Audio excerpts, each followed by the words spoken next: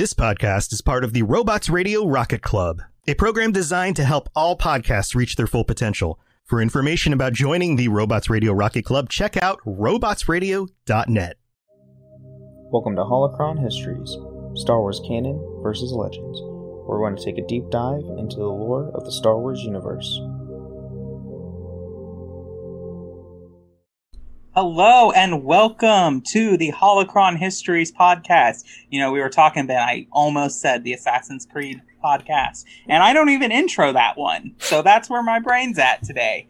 But I am your host, Austin, otherwise known as Teacup. I am one of your co-hosts for this podcast. And I am the other co-host, Ben of Temeria.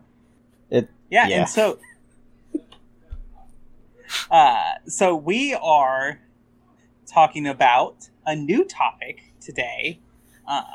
It talks about all of my podcasts are kind of entering new seasons of their conversation, so that makes it fun.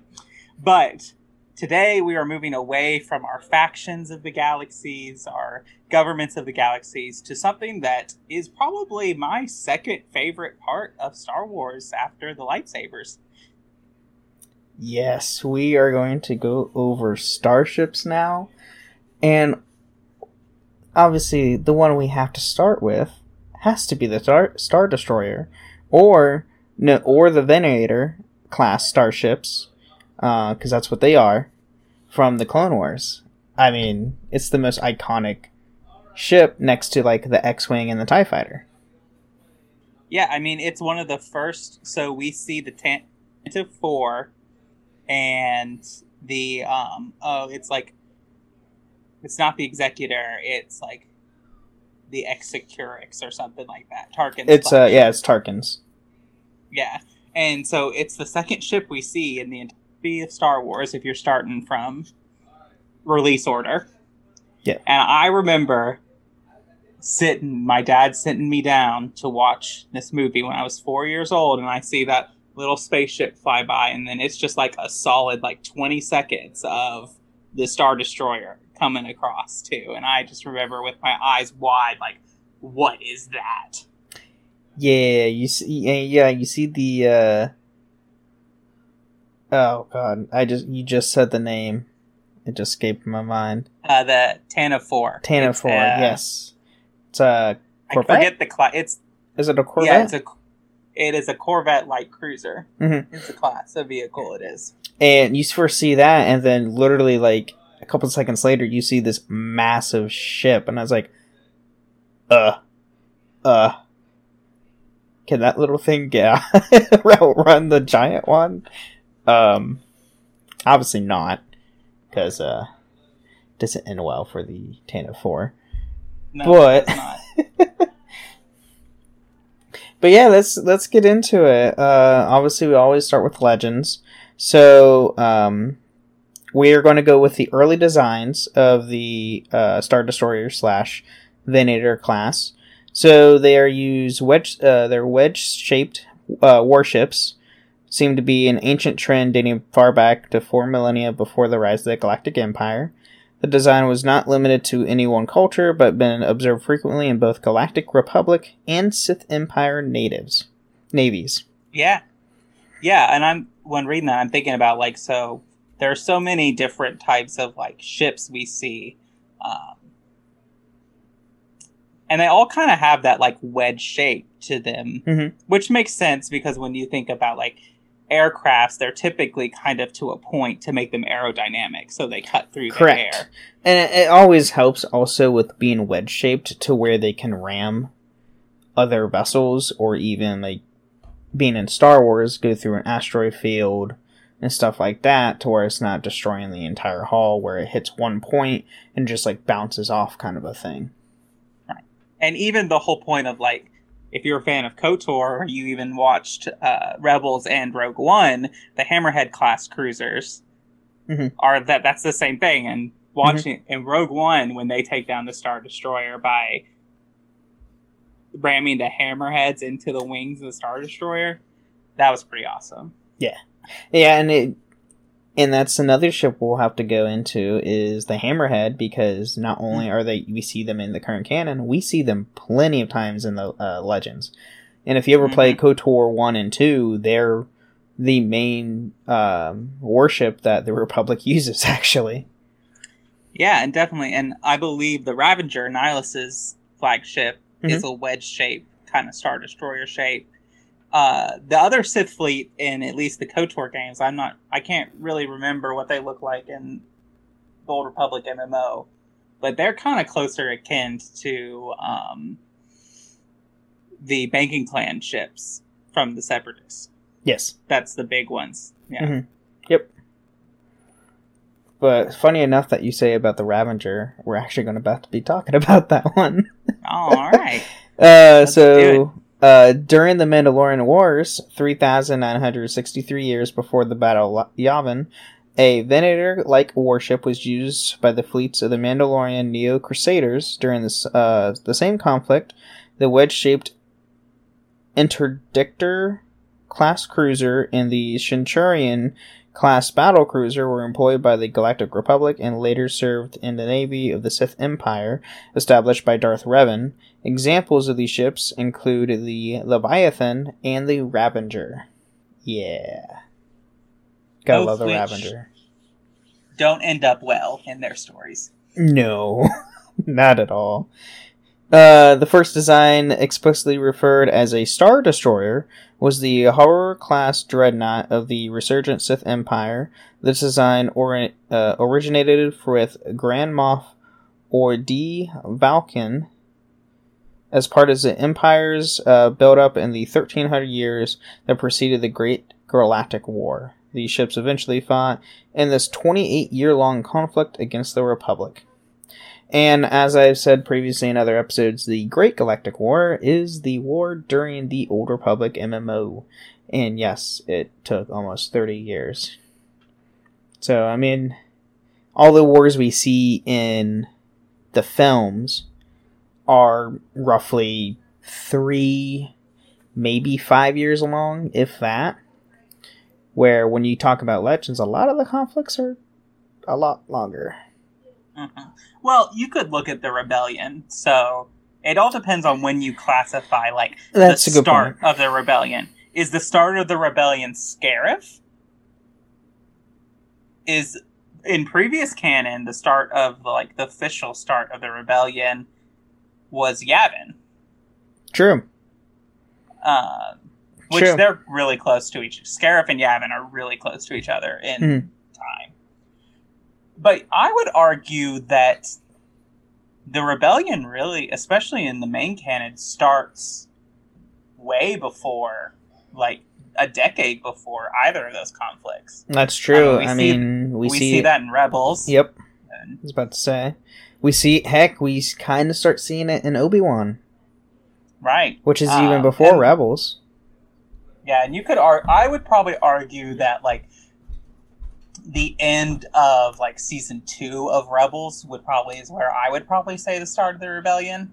Because that's when they start kind of, like, forming to, like... That's when, like, the small cells that knew nothing about each other started, forming hey, we're an actual big group, now we're going to go do stuff all together. Right. And that's when, like, Thrawn comes in and they stop tracing, like, the ghost crew and start, like, chasing the actual, like, rebellion. So I think that's where I would say the start of the rebellion. So if you consider that, it's probably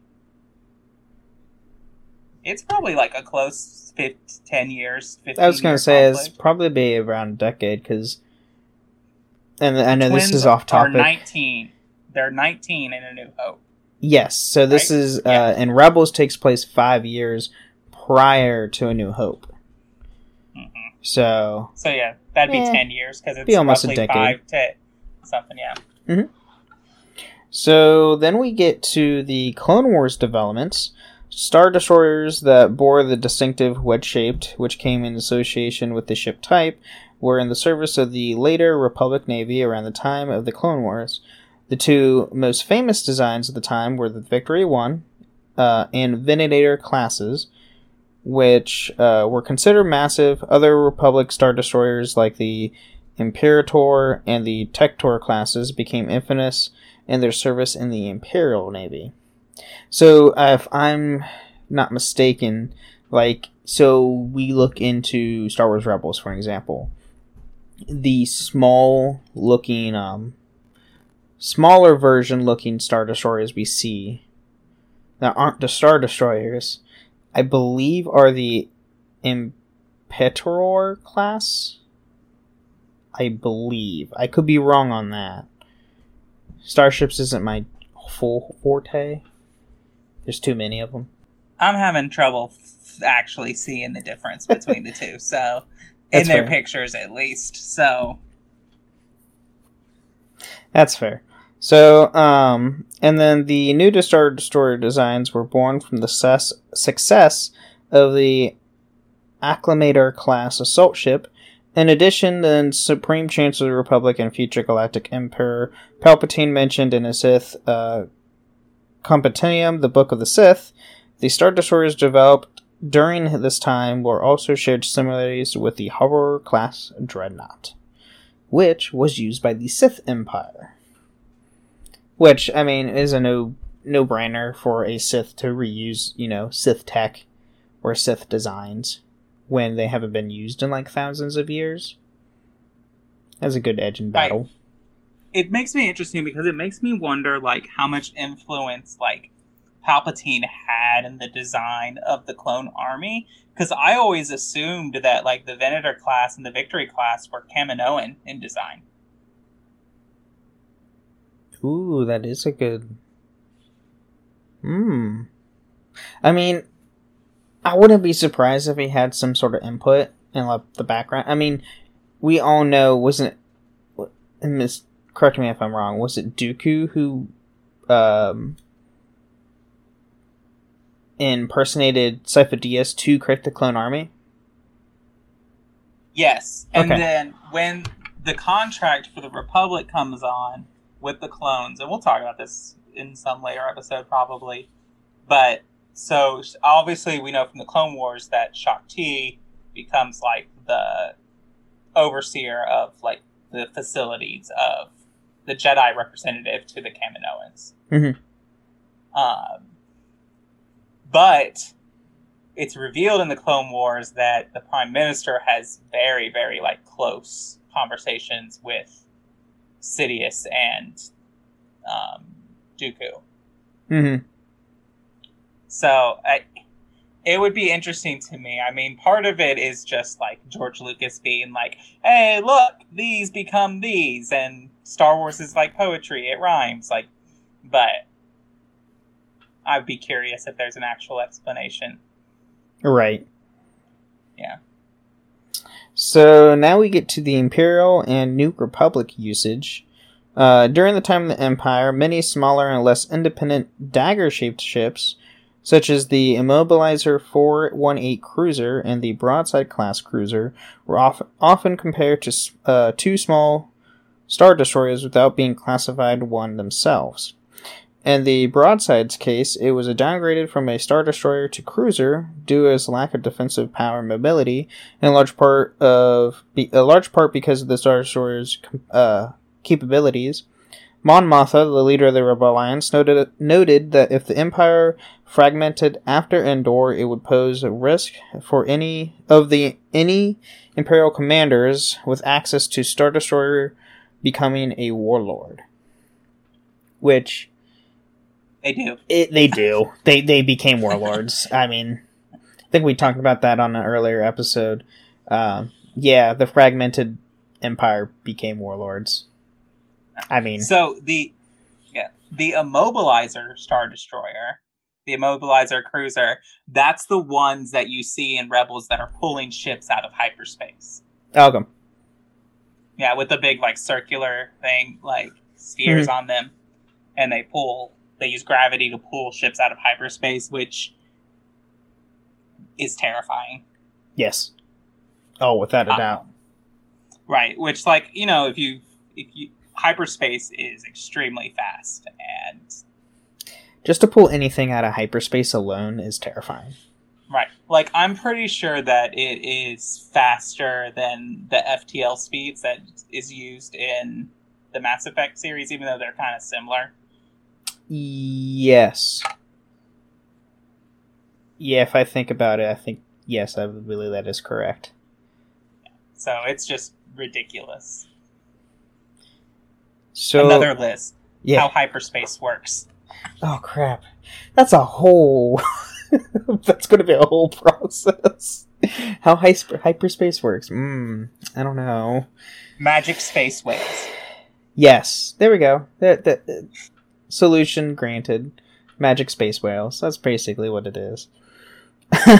So, while Star Destroyers served as the heaviest combatants in many fleets composed of frigates and downscaled cruisers, they performed an escort role when in the presence of specialized battleships found in the Republic Navy or the larger Imperial warships such as the Executor class.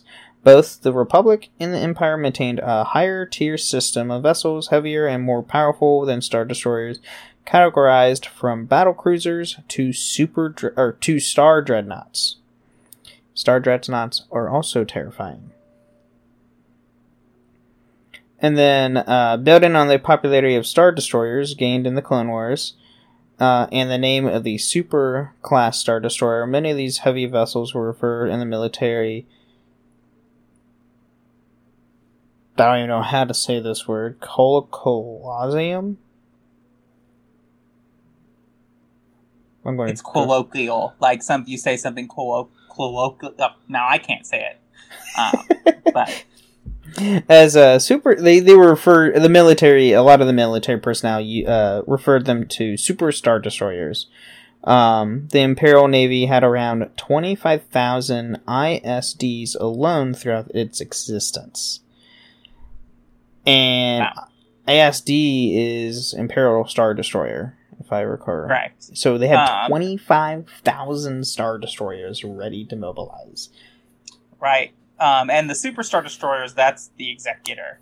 Yes. Which is Vader's flagship. That really big one that we see in Empire and later in Return of the Jedi. Which is about 5 times larger?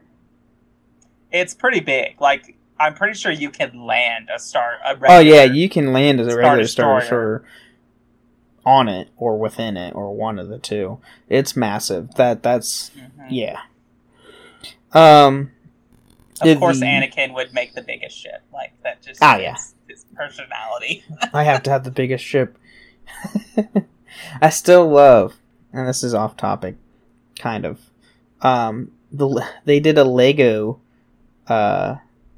One of the Lego shorts they did for Star Wars, where like these random pilots come in on a Star Destroyer and like they were freaking out about they saw this one ship and Vader's like, what made you like board us and why are you trying to run away? And it's like, what's more important? And he looks, and it's like that, and he points to an N1 Naboo starfighter, and Vader just freaks out and goes all nerd on the starship. And that's like, of course he does.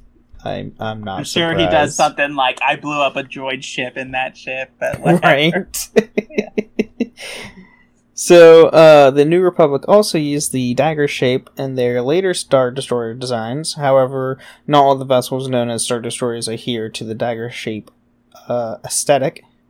Notable Star Destroyer manufacturers through the ages include Coat Drive Yards, Rendale Star Drive, and the Republic Engineering Corporation. So, they have some manufacturers. Yeah. Or they probably go to manufacturers? I don't know. Yeah. So the Republic, or the New Republic, actually does end up using Star Destroyers in some kind of form. I thought the Rebellion stick to like Corvette-style ships and the Mon Cala class of ship. They do. I think they mainly used them as like when they need to go into heavy battle, but I know the Republic itself, I mean, you see this in the films, and you see obviously we see in Legends, they prefer ships with more mobility over power, and obviously there's a reason why, because they kind of won the war with that. But, yeah, I mean, you have already, like, built Star Destroyers, and why not use them? I mean, it's kind of like ships going to waste. I guess that's true. Gotta use what you got until you, like, bring the galaxy back together. I guess that's true. So, and then we get later iterations, even though the Galactic Alliance continues and produce Star Destroyers, they later decide to name their new ships battle carriers in order to avoid reminding people of the old Imperial terror symbols. By the time of the Sith Imperial War, the resurgent Empire utilized Pelion-class Star Destroyer, which was most described as one of the largest and most powerful warships of its time, with unparalleled weapon systems. And then the Sith Empire, led by Darth Krayt, later constructed the much bigger and heavier armed Imperius-class Star Destroyer, the Imperius, which was stolen by the Galactic Alliance Regiment, led by Gar Stizy, when it became operational. So Darth Krayt built this giant death machine of a warship, and then it gets stolen right from under him right when it goes live. Let's, the Sith really do have just, like, this fatal flaw of, I need to build the biggest thing I can, and then tote it around and show it off. Yep, and then what happens? It either gets blown up, or gets stolen. Right. Huh. Ooh. And then, but yeah. So, I forgot what I was going to say. Oh, just that the Pelion is General or Admiral Pelion or whatever. He was one of the Imperial defectors to the rebellion. At one point or something. Or from the Remnant to the New Republic. Oh, okay. But, yeah. You can find him in a lot of the Legends books. It's mainly, this is after Luke and Leia's time, if I'm correct, right? Or is it during? About the Pelion class, he's during Luke and Leia's time. Oh, okay. He dies probably about 30 to 40 years after Return of the Jedi. Okay. Yeah, he's actually assassinated, but it's a whole big thing. But Go figure. But yeah, that's what we got in Legends for the Star Destroyers and Venators. So, ready to take a mid break? Always.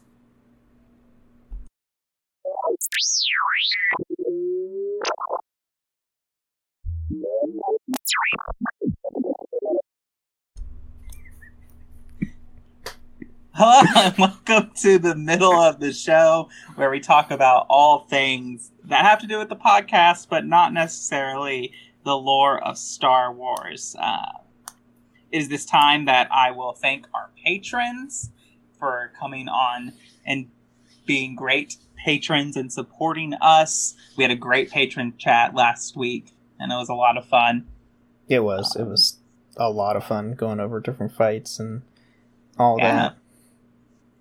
And so if you want to join us on that, you can find the link in the episode description or at Patreon/Holocron Histories or whatever the website is. And you can sign up to various tiers there, whether that's the lowest one, which gets you ad-free episodes, or all the way up to some of our higher ones, which include coming up on the show and hanging out with us once a month, which is a lot of fun. And so you can do that, and we love that. I think we're up to date on all our patrons. Yes. Okay. And then another way to support us is to leave us reviews on Apple or Spotify. This is a great way to boost the show and let people know that you really like the show and appreciate the show. And so you can do that on Apple or Spotify. If on Apple, you leave us 5 stars and some words, we will read it out on a future episode of the show. And we do not have a review to read today. So I think that's all I got. Oh, and you can join us on the Cups Podcasting and More Discord. We hang out there and talk about all kinds of podcasting stuff. or you can join us on the Robots Radio Discord, where you can find all kinds of amazing podcasts and all that kind of fun stuff. You can find us both there under Teacup and Ben of Temeria. And those links are in the episode description. I think that's all I got from mid-break. You got anything, Ben? No. I mean, other than, if you want to hear more of me, I was on this past episode of the Witcher Lorecast filling in for Tom because he was out on vacay. So I was on that show. So if you want to listen to more of me, go to Witcher Lorecast. But other than that, I am here and always will be here. Yeah. All right, well, let's get back into Star Destroyers. Sweet.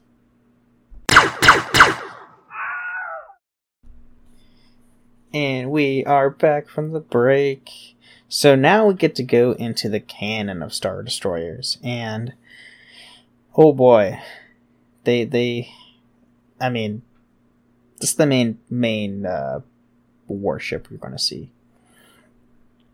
So, during the Clone Wars, the Galactic Republic Navy fielded a fleet of Venator-class Star Destroyers. The Venator-class saw action numerous battles against the Confederacy Navy, including the Battle of Coruscant. Following the transformation of the Republic into the Galactic Empire, the Republic Star Destroyers were incorporated into the new Imperial Navy. Yeah. I have a question. Sure. Can they destroy stars?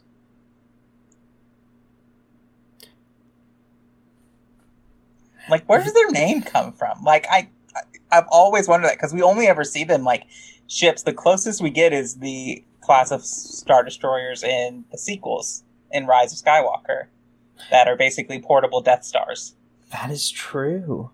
I mean, if enough firepower hits a star, I would imagine. I mean, if we're talking about Star Destroyers, I mean, just an orbital bombardment from a Star Destroyer can level an entire cities. I guess that's true. And now that we I see think that about in Terrace. Yeah. Now that I think about it, a destroyer is a class of Navy battleship, like in our real world. And so, like, we often see like Starfighter is a like fighter jet that travels the stars. So I guess that's the same kind of thing. Like, a destroyer is much more of a slow-moving, heavy bombardment battleship in the Navy. And so a Star Destroyer is just the space version of that. Yes, it is. And yeah, destroyers are, in real life, destroyers are really cool if you have never been on one. My brother's stationed on one, so it's interesting. But yeah, they literally just blow stuff up, and they have a lot of weapons. Not to be confused with droidicas, who are called destroyers once by Obi-Wan in The Phantom Menace. Good point. That is true. That's completely different. Aside from the Venator and the Imperial-class Star Destroyers, other known models in the Imperial service include the Victory and the Sector-class Star Destroyers. During the Rebellion and the Galactic Civil War, Imperial Star Destroyers took part in numerous engagements against the various rebel forces that eventually colossicide into the Alliance to restore the Republic, or, the Rebel Alliance. Star Destroyers were deployed during the secret missions on Tatooine, Battle of Hoth, and the Battle of Endor. And secret mission to Tatooine? Was that when... I'm trying to think when that was. That's not when R2 and C-3PO landed, was it? I guess that would be something. I mean, you could say that's a secret mission. I doubt that the Empire wants to broadcast that they lost the plans to their all-impressive battle station. Good point. Here's a quick... Now this is a little off topic, but why didn't the Empire just blow up Tatooine when they knew the droids were on there? Like, why didn't they just... Wouldn't it be safer to just blow up Tatooine? And that would have solved... Literally everything. Yeah. Movie over. Yeah. Empire wins, done. I mean, my only guess would be because the Hutts control it. Oh, I guess that's probably true. And they just don't want any backlash from the Hutt Council. Is what I would guess. But I don't know what they would do against the Empire, because it's the Empire.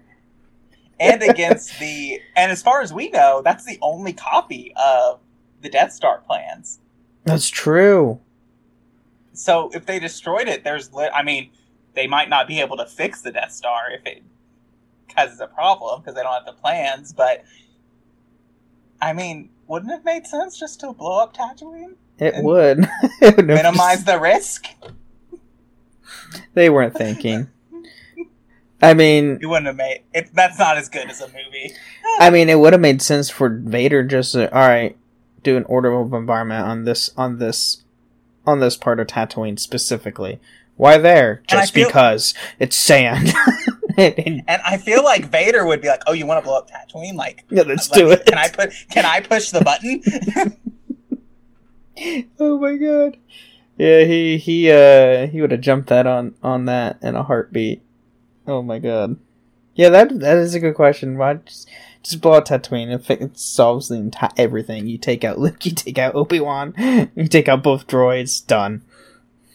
I guess that Yoda at some point probably might have known that Leia was on the Death Star, and so maybe he would have sent some kind of rescue attempt. Maybe.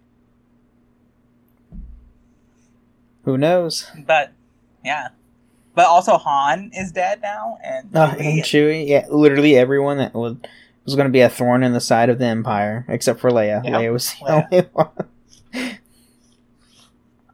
So, following the events of Endor, the Rebel Alliance successor government, the New Republic, captured and destroyed numerous Star Destroyers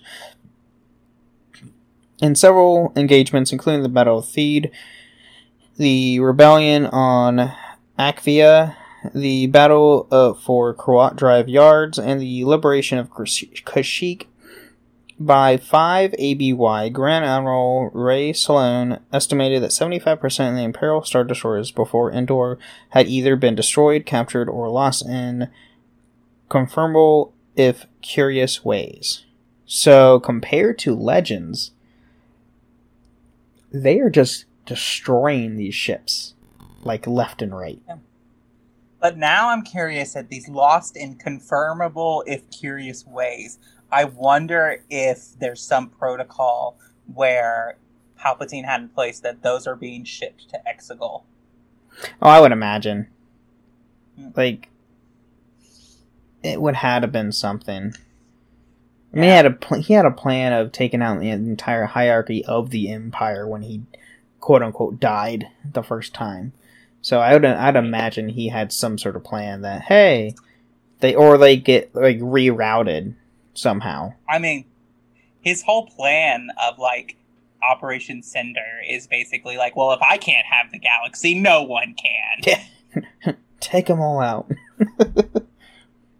But in reality, he was still alive.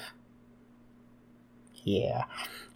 So while trawling through the archives of the Hall of Imperial Register on Coruscant, Sloan discovered that the remaining 25% had mysteriously disappeared and their purported destruction had been falsified. Ooh, look at that. Look at that. They were taken somewhere else. Oh, I wonder where. And then later, Sloan learned that the Fleet Admiral Gallus Rex secretly commanded Imperial fleets and the Almagest, the Recluse's Nebula, the Quinulon Nebula, the Rolu Triangle, and the Imatara. Yeah, Star Wars words can be hard. These fleets consisted of hundreds of Star Destroyers and thousands of smaller ships. So, interesting. Following the attack on Trandrilla, Rax ordered the Imperial fleets to assemble above the planet Jakku. Numerous Star Destroyers, including Captain Celine Ree's Starship Inflector, saw action during the Battle of Jakku, the cataclysmic battle that ended the Galactic Civil War in favor of the New Republic. And if you play Battlefront 2, you get to play in that battle. And yes, it is very hectic. Yes. You know, I just don't know why they invented a new desert planet. I mean, space. I mean, yeah, maybe, but like, Tatooine is right there. True, and if you actually look at the star maps, it's right there. Well, I think Jakku's in the mid rim compared to where Tatooine's in the outer rim. There is no way Jakku is in the mid rim. No, that is an outer rim world if I've ever seen one. Let me see here. Jakku is in the inner rim, surprisingly. What? Jakku's in the inner rim? The inner rim? I think that's what this says. Let me just double check. Near like the Hansian system and Coruscant and all of that. Some of these star maps are not the best. Takodana, yeah, it's in the. It's not by Coruscant, so I would say it's close. It's not in the core world, so that's where Coruscant's at in the core worlds. But it's in the inner rim, so it's the rim outside of the core. It's actually not terribly far from Rakata Prime and Takodana. Rakata Prime is in the... Well, I guess, yeah, it is in the inner rim, because the star map that shows it is interesting. Yeah, yeah. When I saw that, when Jakku, I was looking at Jakku, and I was like, wait, inner rim? That doesn't look like the inner rim planet. Inner rim planets are supposed to be lush. Everyone take note at my time, 8 p.m. on August 5th. I was wrong. So, 30 years after the Battle of Jakku, the barren surface of Jakku was still littered with the wreckage of countless Star Destroyers. These direct starships were regularly targeted by scavengers such as Rey. So, Force Unleashed, which we fully see. And we actually see, how real big, what the inner workings of a Star Destroyer is, besides seeing it in, Rebels. Right, the Falcon flies through them. Yes. And then the First Order remnant of the Old Empire, also known to utilize Star Destroyers as part of its fleet, such as the First Order's Resurgent-class Star Destroyers, which were inspired by the dagger-shaped design of the Old Empire's vessels. So, yeah. No surprise there that they, copy everything. Then classes, we get the Star Dreadnoughts.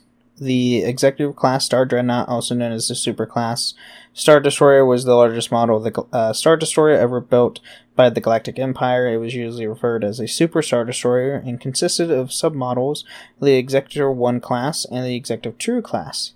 19,000 meters long, it was used as a command ship and had over 5,000 turbo lasers and ion cannons. Holy crap. That's a lot of guns. And it's taken down by a suicidal A-Wing pilot. Yeah. Well, I guess he's not really suicidal, because he's, hit and he flies into the command center. That's a good point. Yeah. The Mega-class Star Dreadnought, also referred as the Mega-class Star Destroyer, was the capital of the First Order and its supreme leader at 13,000 meters in length and the wingspan of 60,000 meters. The Mega-class was wider than it was longer. The sole example of the model, the supremacy, was used by Supreme Leader Snoke in the First Order Navy to attack the Resistance. So we see this ship in... Last Jedi. Yes, The Last Jedi, that movie. Which we see what happens to that one. Now, okay. Circle back to the Star Destroyer. If, something like the Supremacy or the Executor used the Holdo maneuver. Ooh. See, this is the problem with the Holdo maneuver. Yes, it's awesome and it's cool and it looks great, but, when you apply it to the rest of the universe. I think you could destroy the galaxy. Like, if you use the Holdo maneuver with a Star Destroyer in the core of the galaxy... You could rip through a planet. Yeah, I'm pretty sure you could rip you through and, like, would. just create a massive black hole. I mean, maybe that's how the Maul was created. Who knows? Possibly. See, I'm just coming up with all kinds of theories here. You know, Lucasfilms, pay me to do things. Dave Filoni, if you're listening, we have ideas for you. So now we get to the battle cruisers. These were multiple examples of Star Destroyers that were classified as battle cruisers during the galactic history. The Maelstrom class battle cruiser was used by the Galactic Republic during the Clone Wars, was primarily mothballed by the Galactic Empire, and at least one example, the Simone, was used by the Alliance to restore the Republic. The Maelstrom class was considered to be a proto-Star Destroyer and was armed with assault, concussion missile launchers, heavy cannons, and other weaponry. The Maelstroms were used in planetary sieges, orbital bombardments, fleet command duties, and other roles. So, they bombed places. The Sector class Star Destroyer, also identified as the Sector class battlecruiser, was another example of a battlecruiser in the Star Destroyer designed family, being multiple kilometers in length. The Sector was used as a carrier and command ship by the Galactic Empire, and was possibly the largest starfighter dedicated vessel in the Imperial Navy. So, I want to say this is the type of class Star Destroyer we see in Rebels that they took over and used as a command base. Because you could house multiple ships. Because it was a carrier. I think you're right on that. Yeah. Which, I guess, you know what? Back to my other point. That is used in a Holdo maneuver. In Rebels. Holy crap, it is. Yeah, at the end of season 3 to make them escape. So, there we go. Dave Filoni beat us to it, man. Darn it! The Empire's successor state, the First Order widely deployed the Resurgent-class Star Destroyer, alternately designed as the Resurgent-class battlecruiser during the Cold War and the First Order Resistance War. The Resurgent was a 2,915 meter long warship that featured advanced weaponry and systems.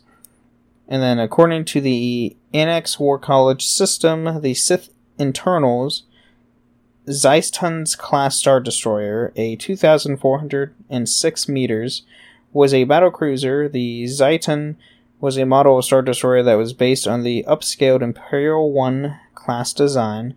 The Zeitun class possessed heavy weaponry, including the axial super laser cannon, which had the capability of destroying entire planets.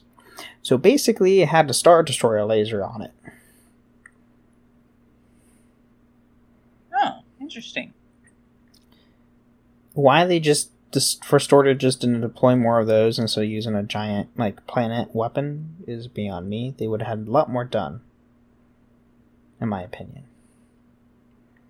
You know, I think it's because Palpatine, when it comes down to it, is just a sucker for the drama. Fair point. He wants the most dramatic entrance possible. That's a good point. The man installed a spinning chair in his office so that he could turn. True. Why did he need that spinning chair in his office and on the Death? Why do you need a spinning chair on the Death Star? So he can look outside the port? And then turn around dramatically.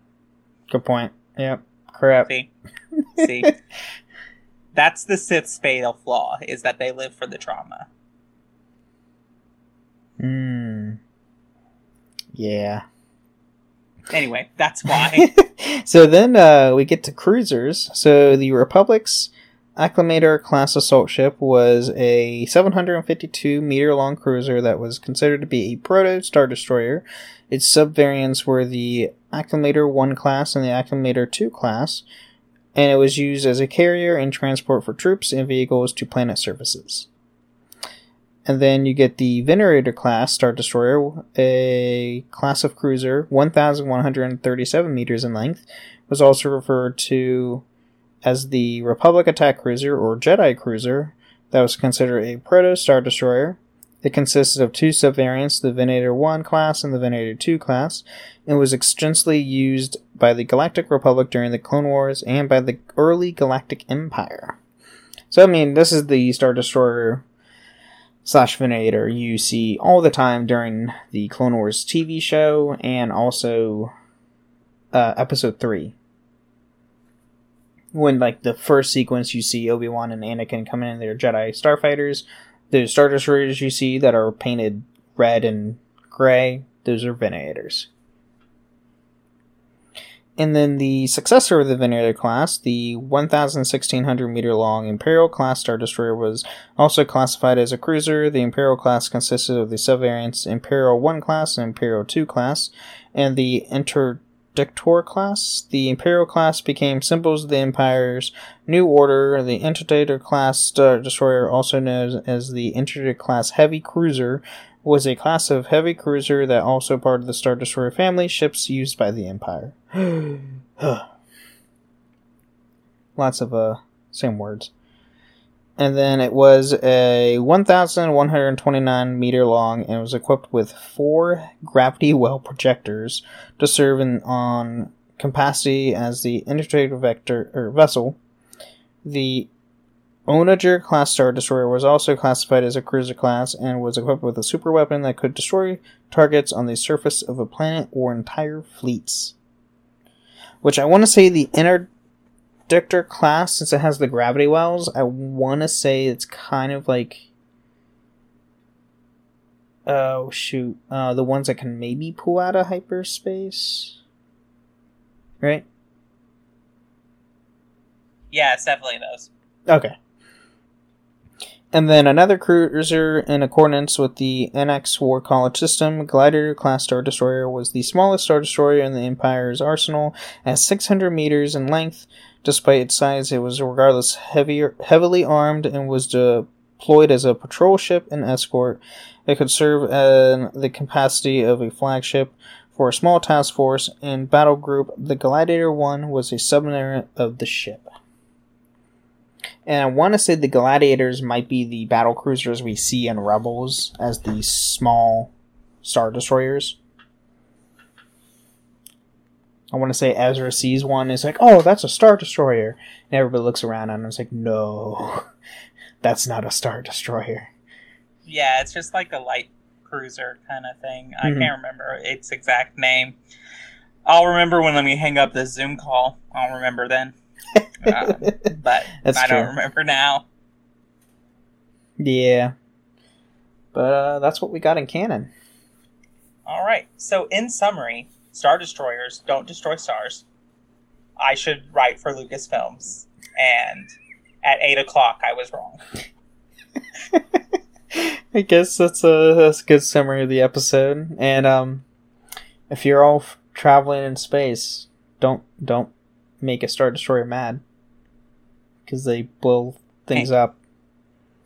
Everyone gets bored at sometimes. A fair point. I mean,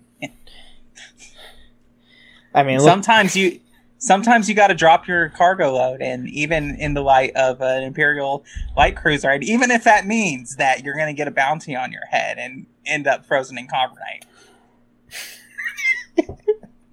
I love that reference as a full Han Solo reference. Because that's exactly what he did. Anyway, yes, stay away. And also know that if you can just list slightly to the left, that's a maneuver that can outrun a Star Destroyer. That is true, because they don't have the greatest mobility. Yeah. Well, that's all they do. In A New Hope, Han goes, "Don't worry, I know some few maneuvers," and it literally just shows it's the same clip, but slightly the Millennium Falcon's just going a little bit to the left. And so in Family Guy's little spoof on that, they're like, "Oh, he's listing lazily to the left. This guy knows some maneuvers." I need to rewatch those. Those are hilarious. I just love Stewie being Darth Vader, honestly. That's the best part. It really is. But anyway, I think that's it. Thank you for listening to the Holocron Histories podcast. Next week, we are talking about another starship, I think. Yes, we are going to be talking about, I think I have it set for the X-Wing. The X-Wing. So, my favorite. Yeah. Yeah, we'll see you next week on the Holocron Histories podcast. Thank you for listening. And may the Force be with you. Thank you for listening to Holocron Histories, Star Wars Canon versus Legends. You can find us on the Robots Radio Discord at robotsradio.net. You can also follow us on Twitter at SWHoloHistories and contact us at holocronhistories@gmail.com. How well do you know your video game lovers? Have you ever wondered how your video game bays stack up against all the other delectable digital dates? I'm Genesis, the girl whose motto in life is love, laugh, tequila. And on Two Girls, One Ship, we analyze, rate, and review all that the world of video game romances has to offer. And I'm Vervada, the hopeless romantic cat lady and lifelong gamer. But you should know that our podcast centers on character and romance analysis and doesn't shy away from exploring the fun of physical connection. Or from the deep emotional connections built between two characters, using specific in-game dialogue and the overall narrative journey. So join the Two Girls, One Ship shipsters, and remember, beauty is in the eye of the controller.